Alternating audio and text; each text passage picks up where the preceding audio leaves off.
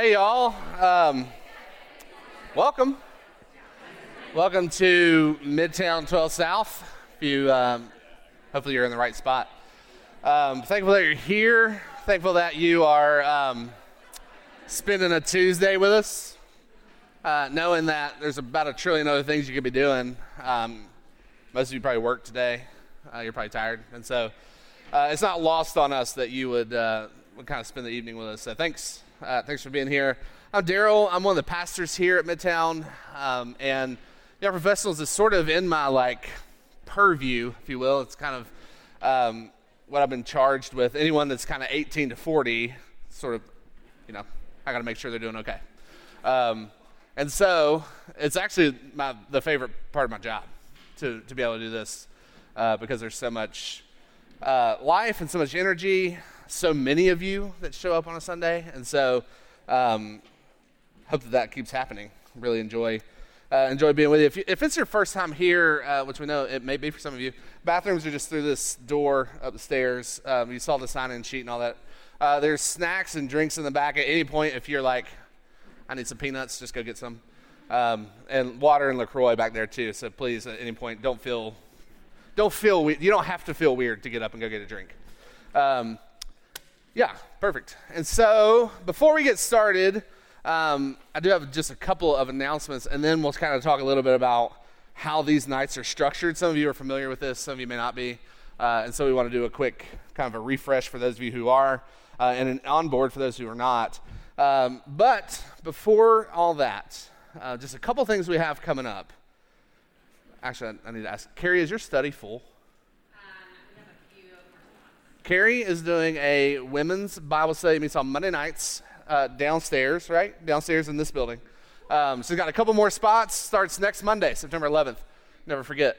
And so you want to make sure that just let her know if you haven't signed up for that and you want to go. Please let her know. We'd love to have you. It's 7 weeks with an 8th week dinner at Carrie's house. And so the dinner at Carrie's house is worth the other 7 weeks, honestly.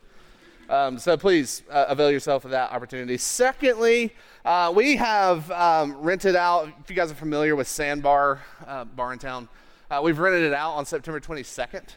And so we want you to come, please, because it costs a lot of money. And so we rented it out. We rented out a couple courts. We opened a bar tab. And so you'll find the registration for that. We do ask that you register because there is a small fee to come with us. So we want to roll that out to you. You'll see that in communication coming up, so please join us there. It's on a Friday night, September 22nd, I believe is the day. So we'd love to have you. And also bring whoever you want. It's obviously not a Midtown exclusive event, so just don't bring anybody that goes to Midtown West. Other than that, you can bring anybody you want. So yeah, bring friends, bring coworkers, whoever you feel like bringing, would be great. Next, you may have seen a message about this. Certainly if you were here on Sunday, you heard Lisa talk about our small groups, which is probably maybe our most important ministry that we do. It's our ministry that's the most intergenerational. There's a reason we don't necessarily have young professional only small groups, is because we want you with the church. And so interacting with folks in different ages and stages. So those are live now, those sign-ups. I don't know if there's any spots left. I'm hoping there are.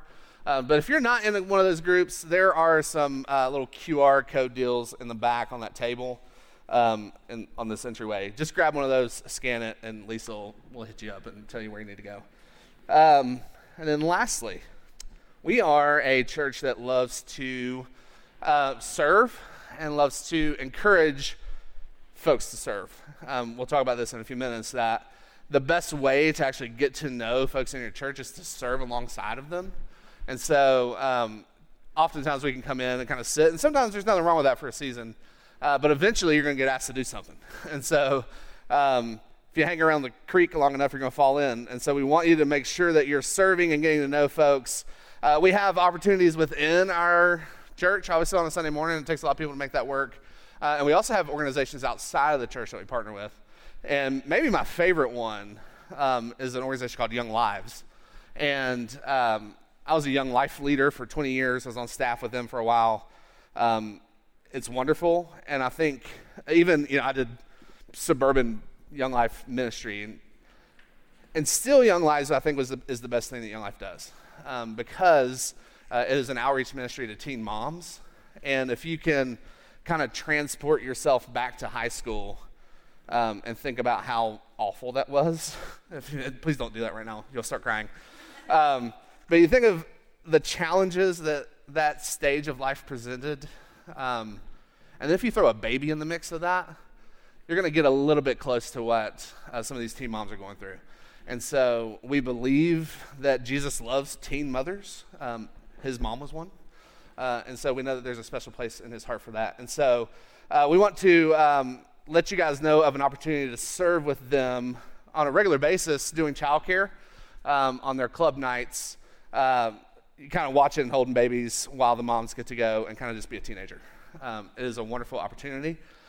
So please, if you don't do anything else around here, please consider doing that.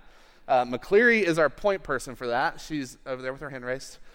So go and see her. Are dudes allowed to do that? Sweet. Dudes, it is. You guys can hold a baby. I do it every day. It's kind of fun. So please, there are also other opportunities. You can bring food, right, McCleary? You can bring food? Yes. So even if you don't want to hold babies, but you're like, oh, I can bring casserole, like do that too. There's plenty of opportunities to get involved there. So please see McCleary for that, see myself for that. We can get you where you need to go. So that's all I have for that.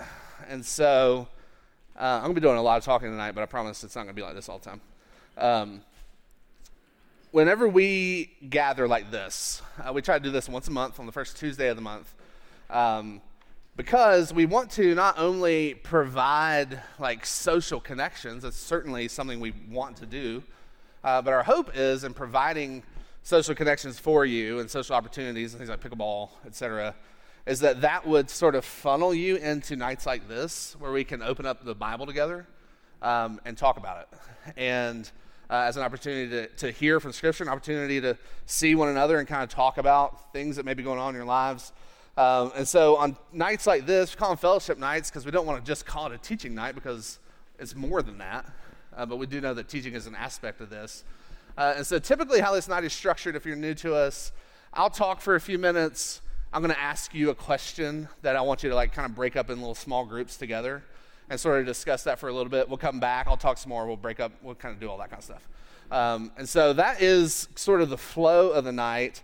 And then when I was kind of talking to the Lord about what he would want for us, really for this year, kind of what would be a good theme for us to talk about. This idea of the church you've always wanted kept coming back into my mind because I have a lot of those conversations with you when I'm meeting with you. And there are so many good ideas that you guys have about church and some terrible ideas that you have about church. And so we want to talk about some of those and really to kind of put some fences around it, really to look at kind of a different topic each week of if this is a church that you've always wanted, if you could kind of craft the one that you want, what are like some healthy markers that you would look for? Because we understand a couple things. It's hard to find a healthy church. I would say Midtown's getting there. I think we're doing okay. But it's hard to find a healthy church, and we know that we probably don't have you forever. Nashville costs a lot of money. You want to buy a house, you're not going to buy it here. And so you're probably going to move. So we also want to equip you for the day that you leave us, and I'll never talk to you again. We want to kind of equip you for that, too, to say this is actually what I want to look for in the church if I'm going to move somewhere else. If my job takes me elsewhere, family takes me elsewhere, what are some things we can look for? And so the first one that we're going to talk about is how the church is really a community unlike any other. It's kind of fascinating that the church still exists because there have been plenty of times that we could have taken this whole thing down. And so if that's the case, then it must mean that God has some sort of mission for his church. And so we're going to talk about that tonight. We're going to get into some other topics next month. My friend Megan McCarthy is going to come talk about like emotionally healthy friendships. When you start to build a community, how do we keep that community healthy by knowing who we are and knowing who others are? So we'll talk about grace. We're going to talk about how to change. We're going to talk about all this kind of stuff, what to look for in a church. But we're going to start tonight with looking in the book of Acts. It's a very popular, probably the most popular passage when it comes to talking about the church. So if you have a copy of the scriptures either on your phone or in person, we don't have screens because I didn't do them.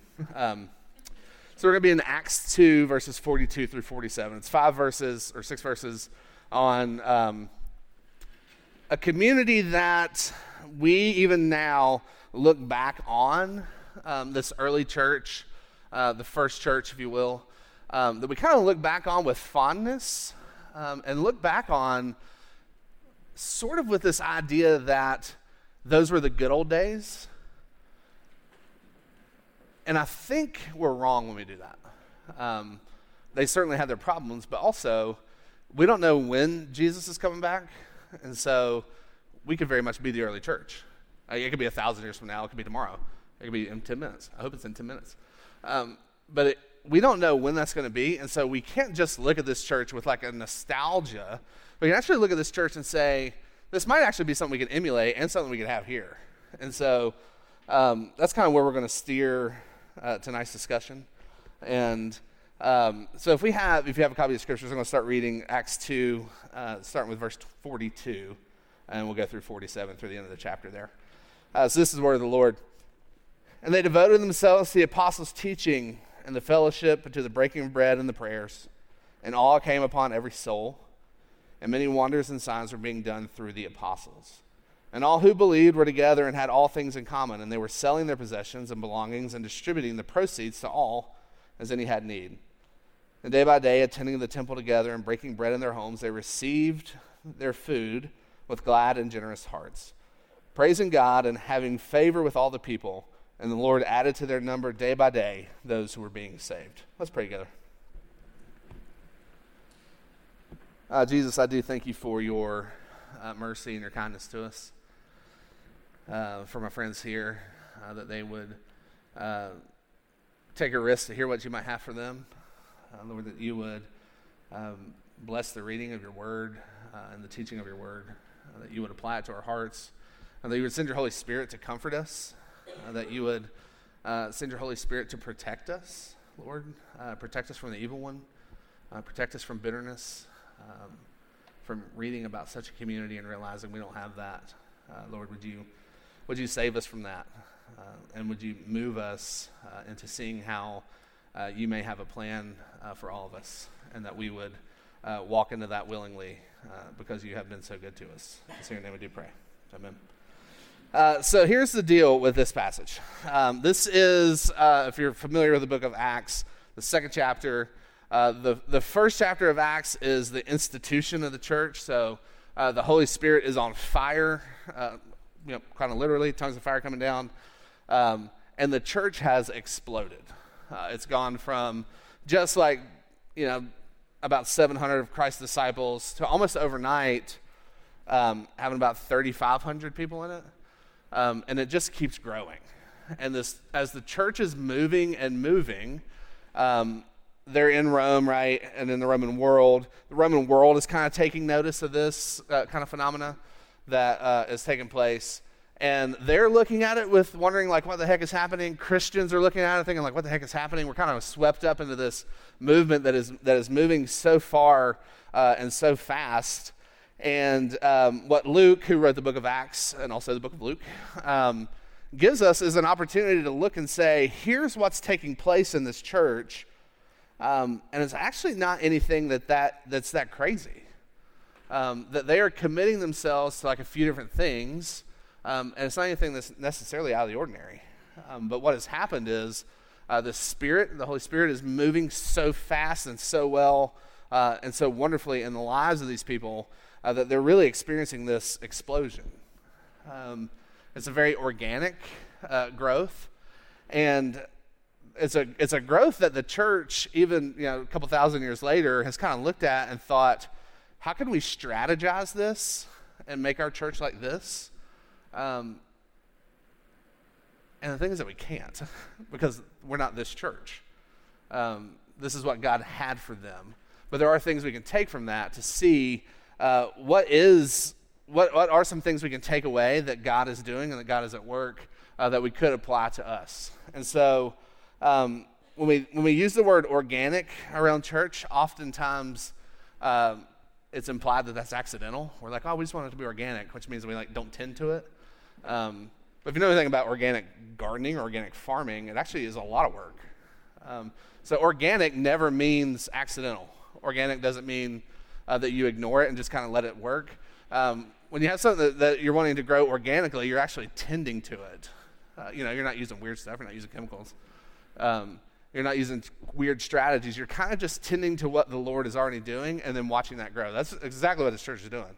But they're doing it in kind of three different ways that we're going to look at. They meet together, they eat together, and then they greet together. So these are what we can look at this church and the things that they're doing. And I think when we leave here, we can leave here with a little application of what to do next. So first, if we look at how they meet together, throw out, if you guys have your copies of your scriptures open, start throwing out a couple of things that they're doing together. Go for it. Starting with verse 42. Breaking bread. Ooh, breaking bad. Breaking bread. Cooking meth together. What does that mean? Who said that? Corinne. Hey. Yeah, it just means like hanging out, eating together. Yeah. Spending time together, communing. Nice. Time. Food. Love it. What else? Say again? Ooh. What does that mean? I'm just kidding. Praying together. Give me like three more things they're doing. Selling their things. Ooh. Who said that? Selling their things.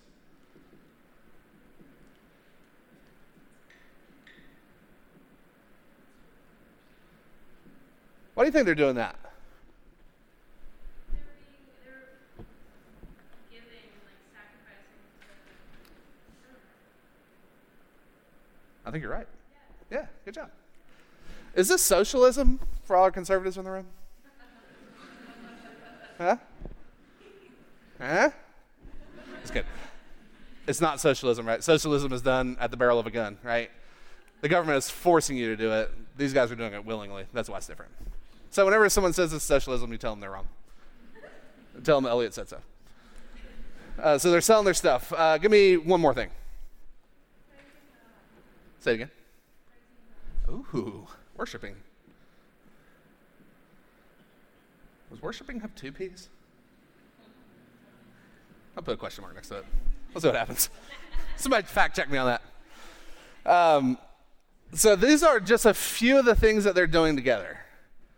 And this is where I want you to kind of break off a little bit into like some groups. Just grab like 2 or 3 people around you. If you know them, great. If not, that's fine too. I want you to discuss this. Is this like a foreign concept to us now? When you think of the church as it sits today, is this like a foreign thing or is this normal? What they were experiencing as they were meeting together. Talk a little bit about that. Is this just unique to them or is it unique to us and they didn't get it? Like what is, when you think of how they met together and in the way and the manner in which they did, is this a foreign concept? Go ahead and talk about it. I'll give you as long as I feel like giving you. I won't give you a time limit.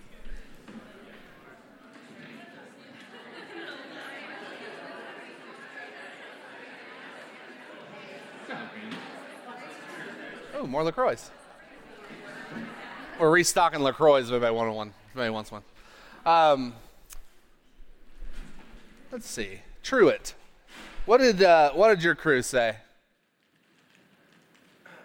We talked about, I think the main two things ones we talked about was selling our possessions and then praying. We talked about how we don't necessarily pray corporately, but we don't necessarily have a lot of individual or like small or group prayers. Or even with your friends, a lot of times you can talk about God or talk about, hey, oh, y'all pray for me about that. But we don't just actually just Yeah. And so I have a friend that is out of state, and he calls me all the time. We'll pray for him on the phone. That first, I'm like, it feels so weird, but then when we're in it, it's totally fine. You know? Sure. So that was one. I think that would be, pushing us towards more like the Acts Church Yeah. to start praying. Got it. Sweet.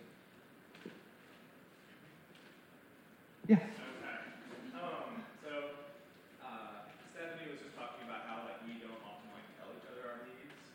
So, and then also Jackson mentioned that we're just very distracted. So, using the text like selling your possessions to meet other people's needs. A lot of times we just don't know the need. We're so distracted that we're even kept from thinking about other people to know what needs they have.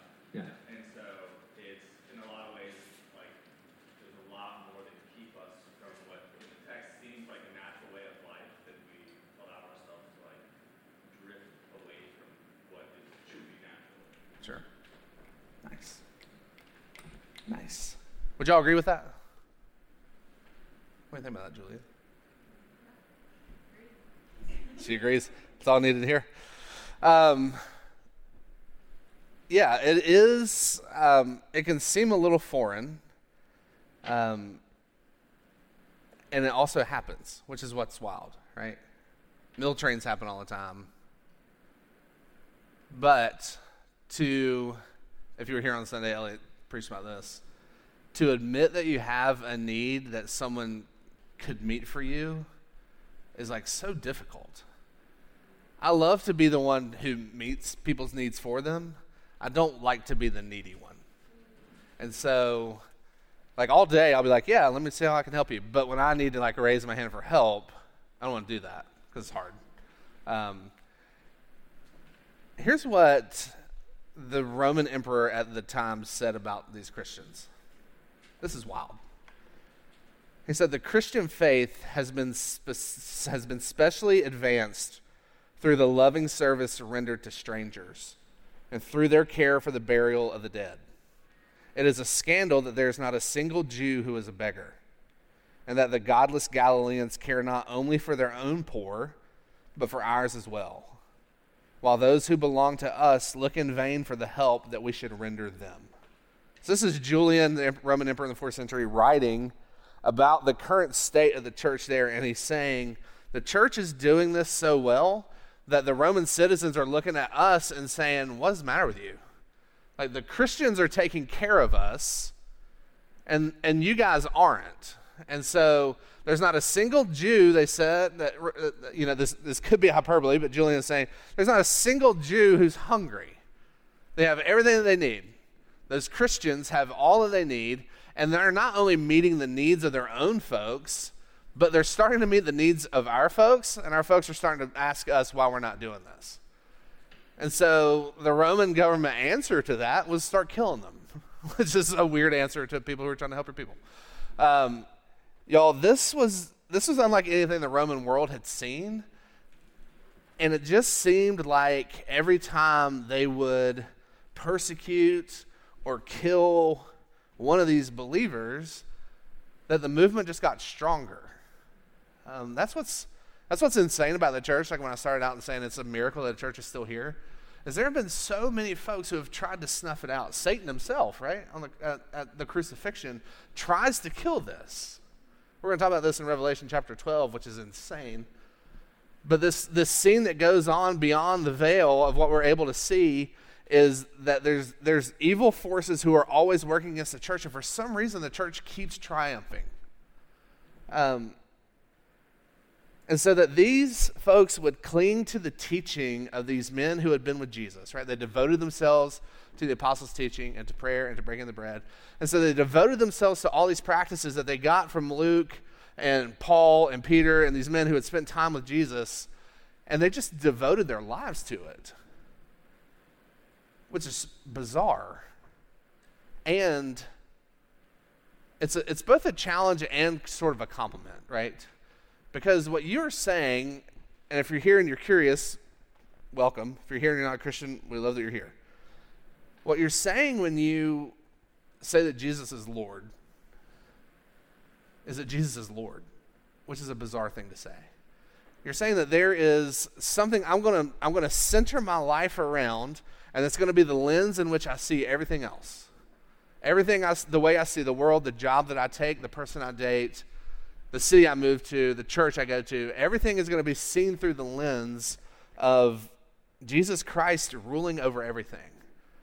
And that's what these Christians are up against, right? Because, as you know, if you're here in our Revelation study, the reason they're being persecuted is because they're not acknowledging that Caesar's Lord. They're saying Jesus is Lord and we can't bow a knee to Caesar. And then they're getting killed, but for some reason it keeps growing. And they just keep meeting together. And so they don't shy away or they don't go into hiding. They sort of like puff their chests out and just start meeting together. And so that's the first thing that they do. The second thing they do is that they eat together, which Corinne talked about. Remember that Jesus, he's left this crowd not very long ago, and certainly the men that were with Jesus are now with them. And so when they're eating together, it is like social meals. It's certainly not less than that. But they're also taking the Lord's Supper together, which to a Roman or a non-Christian who's observing this, y'all, it's insane to say this is the body and the blood of Jesus and we eat it and we drink it.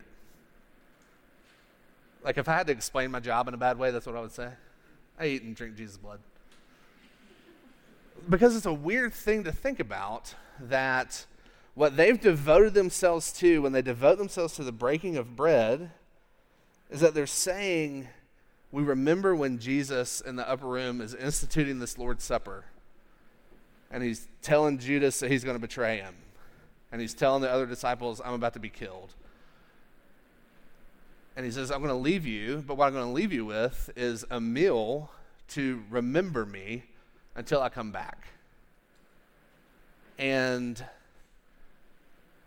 if you're like me, the return of Jesus is kind of hypothetical. Like it's kind of just this thing that's like out there. But these guys really believed it.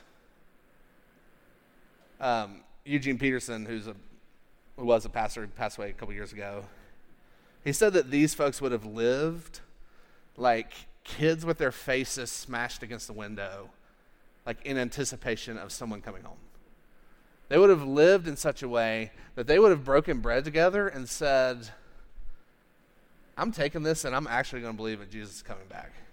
And that's going to inform the way that I live. And so my second question for you is, when you look at a community like this, it's very easy to take kind of Midtown and kind of where we are and point out all the things that are wrong with it. I certainly want you to do that at some point. Just do it to me. Just don't do it like in this room. Here's what I want you to do. What can you bring to this fellowship that would make it look more like this? And this is going to be hard for you because you have to compliment yourself, and we're really bad at that. But I want you to think about what can you bring to, or what would you need to bring to Midtown to make it resemble what we see going on like right here. When we see them meeting together and we see them eating together, what can you bring to this fellowship that would make it look like this? Does that make sense? Perfect. Go ahead and break up again.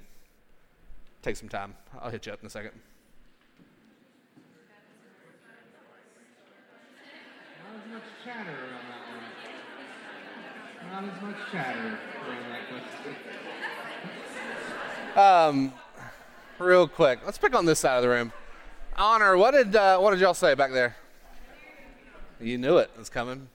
Better be ready. We were talking a lot about like giving our time and like in different ways, being like of service, where like someone's going through a hard time and they need like a meal or a meal train, or someone doesn't have a car at the time, like giving them a ride or something. Kind of being like a friend in that way. And then also using like kind of our networks, since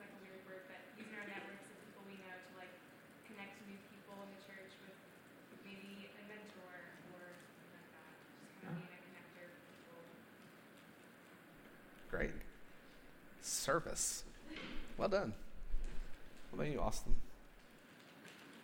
We talked a lot about community and fellowship in the church, and as people that come here often, and come to the events, and bring other people that you know, and try to get to know more people here, that you can also go out and serve others and serve the community. You can also bring more people to Christ, bring more people to church. Yeah. And then not just using it as a social event, but also trying to meet people that might be new here. Sure. Or, maybe it's their first time and they don't know anybody. And one of them made a comment about meeting people where they are. So, and whatever it is that they may be. There's community and fellowship and going out and serving others in many Lord. Could y'all hear what Austin just said? A follow-up question to that. Why is that so hard? What he just said. Could you repeat that? Which part? Your favorite two parts. My favorite two parts. Yeah. Growing a community and going out and serving others in the name of the Lord. Good job. Meeting new people at things like this and bringing someone with you. Why is that so hard?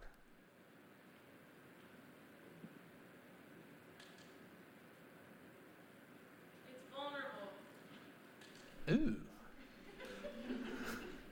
Ooh. No, it's good. Tell me more about that, Therapist Corinne. It's just vulnerable to put yourself out there and be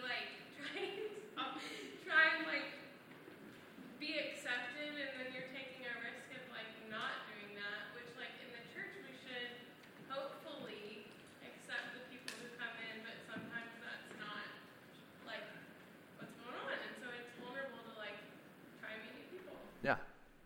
So let's take what Corinne just said. I'm going to camp out on this for a minute, y'all. I'm about to get to preaching.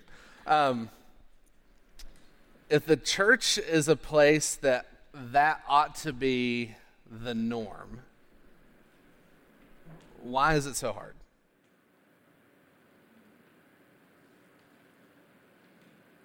We talked about that in our Oh, we just talked about unprompted. we talked about how do we actually create authentic vulnerability, because society trains us to say how are you doing as a greeting and to answer it as fine or good, but there's always going to be more of an answer, even if it's not a negative answer, even if you're oh, I'm doing fine because of this, or oh, I'm doing good because of this, but we are taught to stop, and if someone continues on, we're put aback, and so how do we get past that? Yeah. I don't have an answer for how to do that. You'd make a lot of money if you did. Does that resonate, what Cheyenne said? Said the same thing, the asking the question, how are you doing? Oftentimes we don't dig into it, and we just leave it as I'm fine. But if you ask good questions and dug into how people's lives are really going, it would allow us to know it better. Yeah. So why is that so hard? I sound like a toddler. Why? Yeah. You have to be willing to do something that could be uncomfortable for other people, the other person. Would y'all agree with that? Talking to people is scary. People are weird. That's for sure. That's for sure. There's the joke that Christ's greatest miracle is that he had 11 close friends in his 30s. There is something about y'all, I say y'all, and I would say post-college until the day you die, until the sweet release of death. Friendship is so hard. That's why we're so bad at it, because it's hard. Because we don't trust, right? I don't trust any of you, except for maybe Hawk. We had a really good dinner the other day. It was great. There is something that's ingrained in us we could point a finger on it and call it sin because we know that that's what it is. That keeps us at a distrust, right? So inviting people to church is hard, one, because they might go somewhere else. Two, it is a little bit of a risk. Three, if you're bringing them here, where the hell do they sit? Like, there's nowhere to go. And so, like, whenever you do kind of go out on that limb and you're like, well, come to Sandbar with me or whatever, it does open up this, it's like dating. Like, it opens you up to being told no. And that's not fun.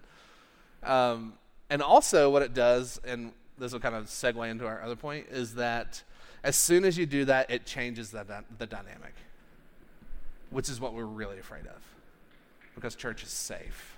Or we think it's safe, right? That I've found something that I love, and I want to be the last one in before they lock that door. And I don't want anybody else in. Except when we look at this church. Y'all, if you have a copy of scriptures around, I'll just read it to you. In verse 47, they were praising God and having favor with all the people, and the Lord added to their number day by day those who were being saved. The verse before that, they attended the temple together, they broke bread in their homes, they received food with glad and generous hearts. They were doing the thing that y'all are talking about, that you want. These folks are doing it, and we've somehow lost that. Society certainly plays into that. Cultural norms plays into that. America wasn't mentioned here. America's different than other things. But at the baseline, when these folks gathered together, and this is our last point, is that they would greet together. And this might be the hardest thing about church, is because whether you're coming out of like a campus ministry background or a youth group background or whatever, there are kind of in the church these it's kind of like holy huddles, as we call them, of right, we got like the YPs, we got whatever those old people are calling themselves. You got your, this kind of your normal, like your 40s, your normies. You got kids, right? You got parents that have kids, and they're exhausted. I'm so tired, y'all. And they're in their kind of unsocial world. And so you have all these different circles or spheres of influence, Abraham Kuyper calls them, that you operate in, right? Here's your job. This is your friend group. This is your fantasy football league, David. This is, all the different places that you kind of play and operate, and they're all separate from each other. And it's super weird when your friends from high school meet your friends now. You'll find this out when you get married. Your wedding reception, everybody's drunk because it's too awkward. That's why everybody gets drunk at weddings. It's too weird. And so all these things are operating, right? This church had that too. We kind of can forget that, right? They had kids. They had parents with kids. They were different ages. They were in different stages. They had jobs. And so they somehow managed to take all these little huddles and turn it into one big one that we call church, right? This is Sunday morning. The Sunday morning worship experience, right, might be the only place during your week where you're interacting with folks from all of these different groups. And so then what can happen is this, is that you got all these people, right, little stick figures that are here at your church, and they're all sort of looking in, right? They're focused on the church, which isn't necessarily a bad thing. But what it can mean is this: if I invite somebody into this, it's going to blow it up because people are unpredictable. If I bring somebody who's an alcoholic into this, it changes the dynamic. If I bring my friend from work into this, it means that I might not get to go to lunch with the person I want to go with because now I have to worry about them. Or what if they think the music's dumb? Or what if they think Elliot sucks, which they probably do? What if they think all this I'm now thinking about what they're thinking about. And I'm not even able to engross in this. And so it's just easier to not do it, right? Could we all admit that? Is that okay? I promise we won't kick you out. Some of you aren't even members, so we can't. But what this church is doing is they're taking that, right? They're taking this kind of big circle that we call church, and they're looking this way. So there's still a huddle, right? They're still saying, these are our people, but we want more people to come in. And that's terribly vulnerable. And so, maybe some encouragement with this is this. And you'll probably feel this with your friend group. Midtown has a reputation of being cliquey. I just tell people get over it. Cliques aren't bad. Bad cliques are bad. And so how do we take what we know of ourselves and what we know of other people and what we know of the church and then begin to move from looking in to looking out? If y'all know who C.S. Lewis is, you probably do, or at least heard of him.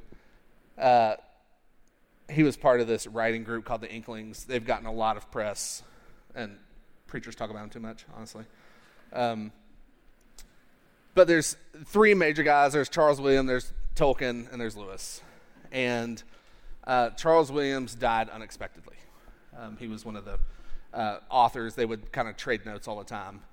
And when Lewis is writing about Charles dying, he says this: "In each of my friends there is something that only some other friend can fully bring out.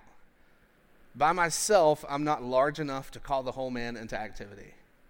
I want other lights than my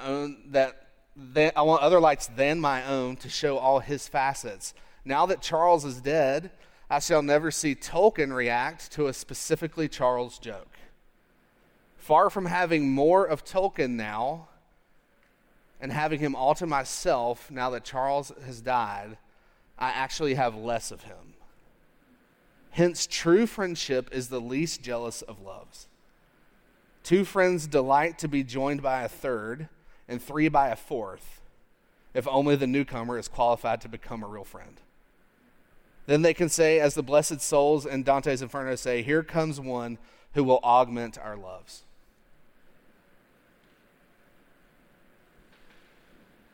Bringing someone into this actually gives you more of other people, not less. Hawk and I had lunch the other day, and we were talking about how weird it is when you have 3 roommates and then you go down to 2.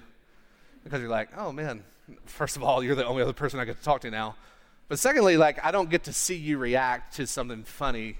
Like when my friend Jack, I lived with Jack and Clay and Richard all through college. When Richard graduated, because he's the only one who did it on time, and moved out, like, we thought, oh, me and Jack and Clay will hang out all the time. We actually hung out less. And we found out that Richard was sort of like, even though he wasn't necessarily like, he's not really funny. He's really not. But there was something about him that brought out something in Jack that I never saw again. Or brought something out in Clay that I would never see again. Because we get so wrapped up with this idea that this is mine, that we forget this and can actually look and say, the folks that you don't know, or your friend that you're considering bringing or whatever, we actually need them. Because they're going to bring something out not only in other folks, but also in yourself that you didn't know about yourself. Because here's sort of the pressure that we put on church that I think is undue, is that, and this would kind of be probably the point of application, that so often we can come to something like this and just want to find friends, and that's okay for a little while, and that'll sustain you for a little while.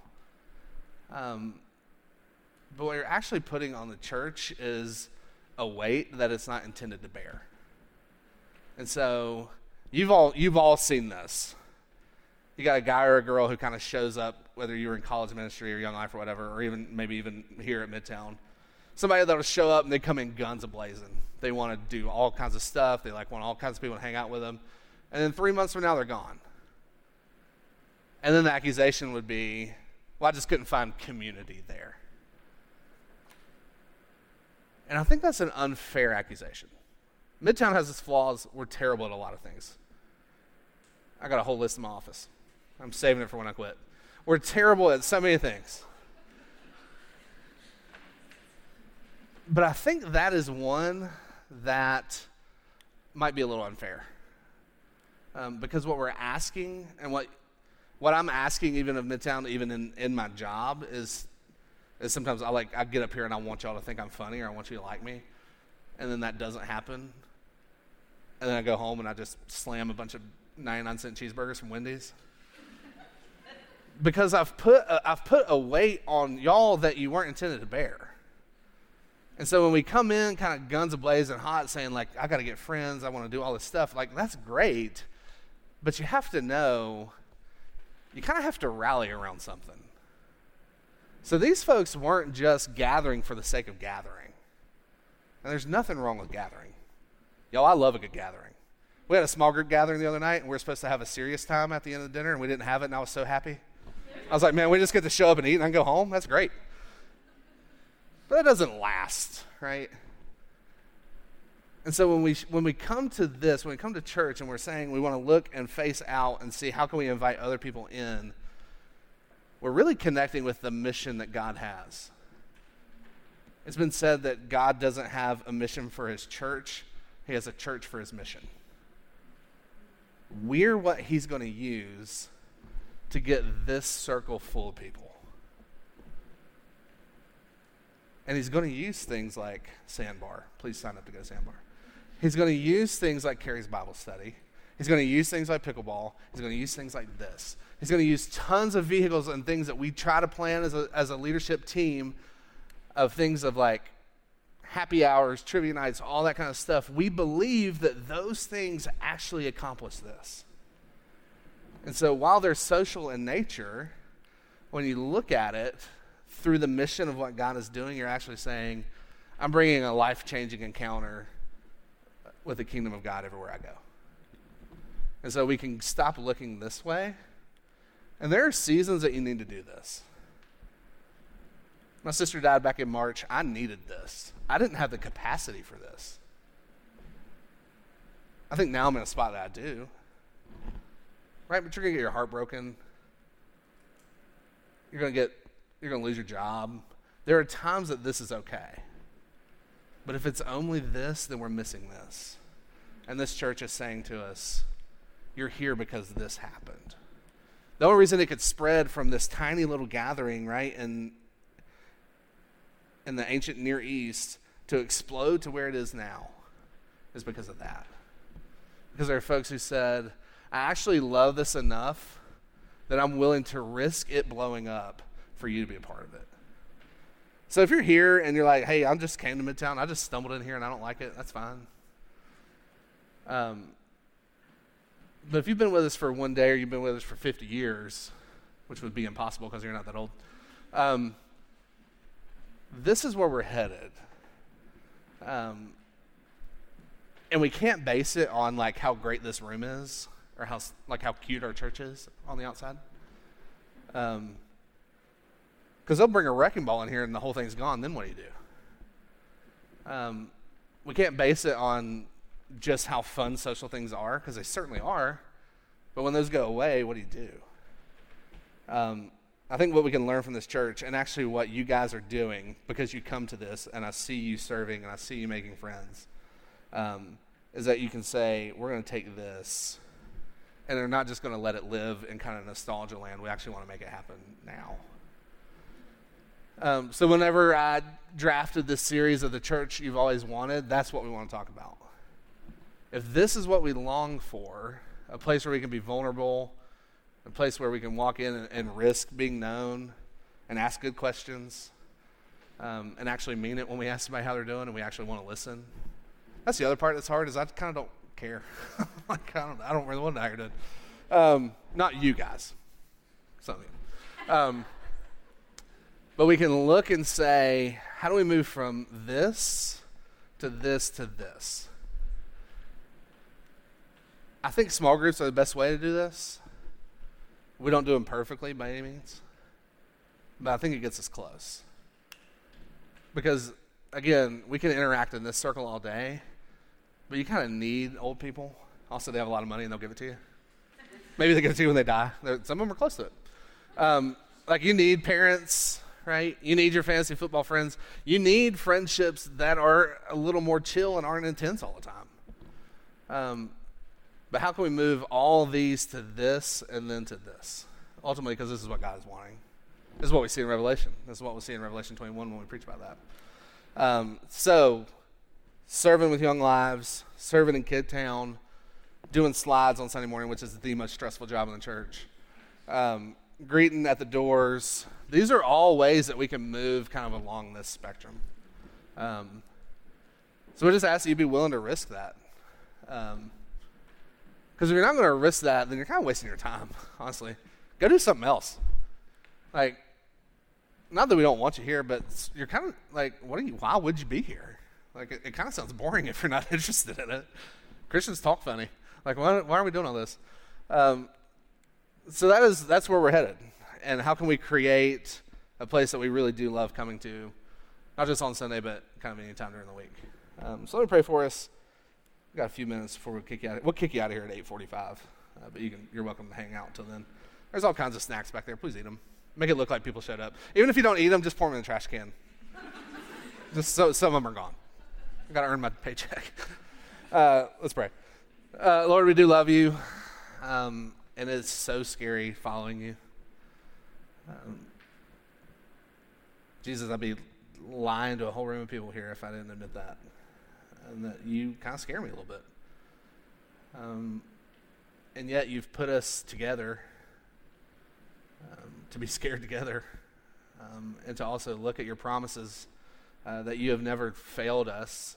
You've never let us down. You said you would never leave us and forsake us. And Jesus, some of us haven't lived long enough to have that tested. Some of us know exactly what that feels like. To long for you to the point of tears, and long for you to the point of weeping. Jesus, would you comfort us when we get there? Would you sustain us as we go along? Would you remind us that as we look at other image bearers, that we don't see them as threats, but we can see them as friends? So Jesus, would you grow our church? Would you grow our numbers? Would you add to us? Not to prop us up, Lord, but to humble us, to see that you're the only one who can grow anything. So Jesus, would you do that for us? That's in your name we do pray. Amen.